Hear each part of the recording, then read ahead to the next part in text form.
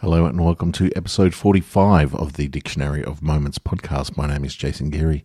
Sit back, relax. Let's read some stories.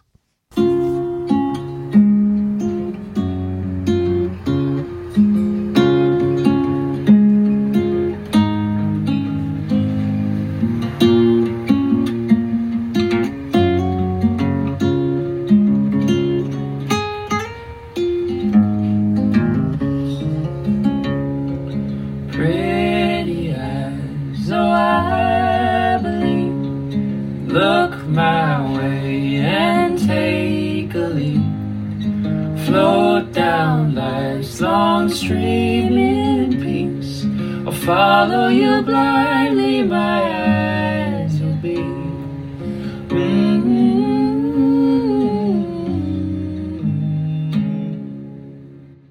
Thank you to the Heartstrings Project for their beautiful theme music there. They have released a new single. You can find it on Spotify, Apple Music, other streaming services.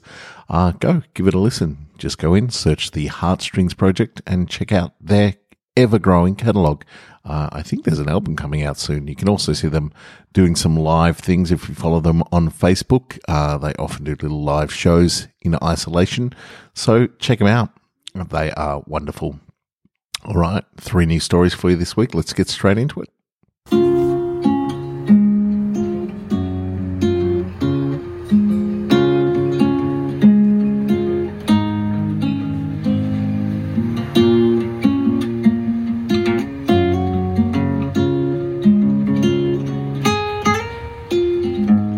Buffet, verb, especially of wind or waves, to strike repeatedly and violently.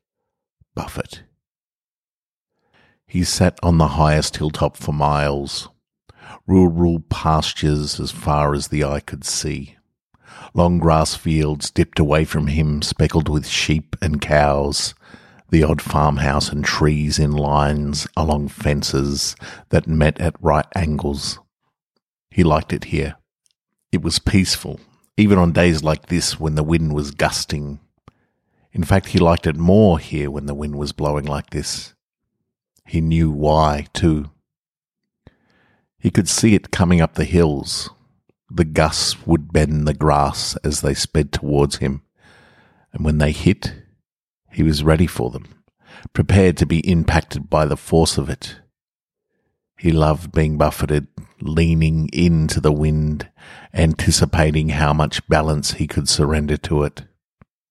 It was the only time in his life he felt prepared for impact.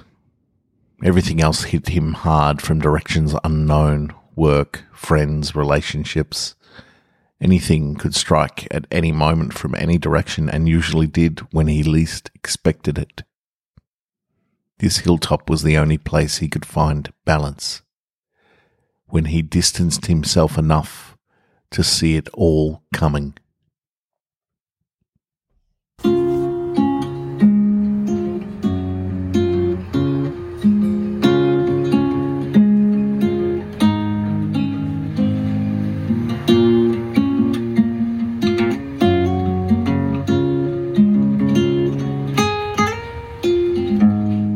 Heist, noun, a robbery. Heist. The security guard slid the window open without taking his eyes off the array of monitors in front of him. He spoke out the window. State your name and business and who you're here to see. There was a pause. The man outside the window swayed a little as he steadied himself. He said in a gruff voice, "Good afternoon. He cleared his throat. I am here to see Mr. Honey. And what is your business with Mr. Honey? I would like to eat it." There was a slap sound from inside the man's jacket. "No, I mean treat it. To treat it so it is more delicious." The man swayed sideways again, almost toppling over. This imbalance caused the security guard to look at the man directly. "Treat it? Are you here with the trade show? I'll check. What's your name?" The security guard picked up the registered name list for the honey convention. No reply, so he asked again. Name? Humphrey. Another slap. Is my father's name. My name is Bertram McNotterbear. The security guard looked at the man and clicked. It was no man at all. His heart swelled. He never thought in all his years of manning this tiny booth at the exhibition centre that he'd be the subject of a 3-bear longcoat scheme. He was elated. He knew the right thing to do was to turn them away, but look at them. They'd put so much effort in. Learning to balance, to talk. He couldn't just bring himself to send them away. He looked down the list, turned the page, and then slowly down the second page. He looked up at the bear who was still swaying wildly.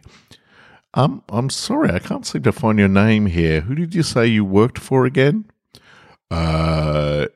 Honey eat treaters. I make honey taste real good. The bear drooled a little, but didn't notice. It was adorable. Okay, well, let me check again. That would be good. The security guard tried his best to hide his smile, but the cuteness of the events unfolding were getting the best of him. With a sly smile, he said, "Oh, here you are, yes, Mr. McNotterbear. Sorry, I must have missed you the first time. I'll just need you to sign here so you can be on your way." What followed was a farce that was difficult not to love. The middle bear was providing the arms for the long coat. Its fur was a completely different colour, and it couldn't see a thing. It felt around for the pen and finally grabbed it. The pen was upside down, but the bear signed an X anyway. "There you go. Have a nice day. Good afternoon." The bear tipped his hat at the security guard, and his heart melted. So cute. The security guard printed an ID sticker and handed it to the bear. "You'll need to take the elevator on the left to level 4 to get to the showroom." No, it's fine. I will have no trouble treating all of the delicious honey. Good afternoon. A giggle erupted from beneath the jacket. The other 2 bears were happy as they made their way wobbling up the ramp towards the lift. The security guard watched them, his heart melting. If he was going to lose his job for this, at least he'd have a great story to tell.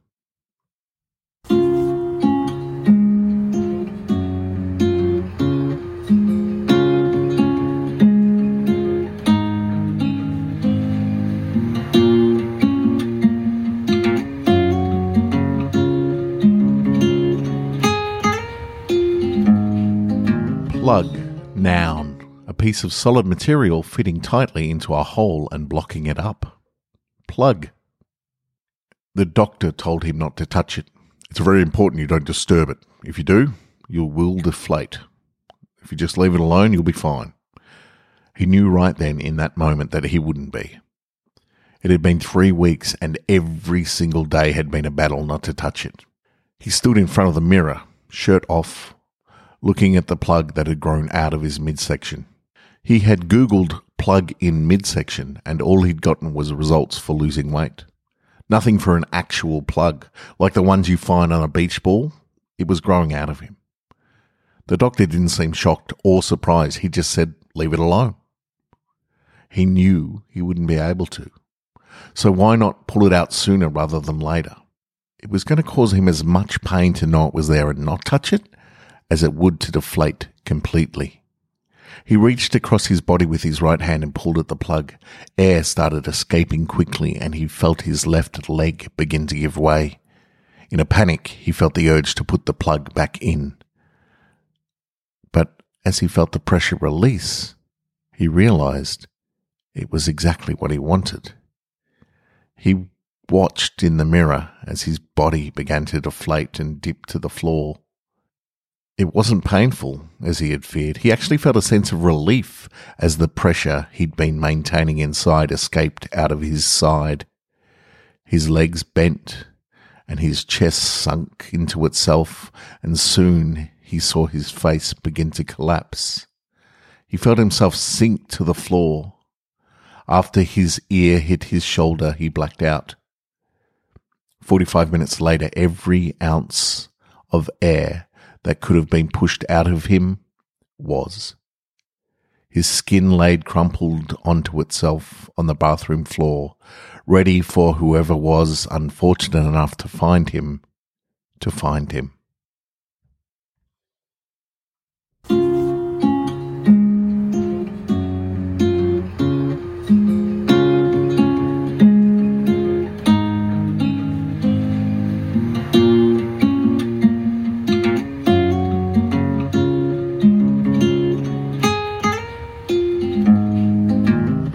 So much for listening to the Dictionary of Moments. This week is a day late because, days have been blurring into each other and it got away from me over the weekend. So I do apologise for this episode being a day late.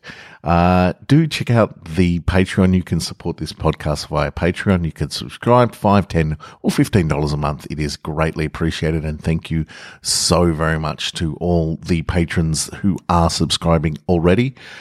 You can also support this podcast by telling a friend about it. If you enjoy these stories, please tell a friend. Share it amongst your friends. That would be wonderful. I will talk to you again next week. Okay, bye. Good luck. Stay safe in there.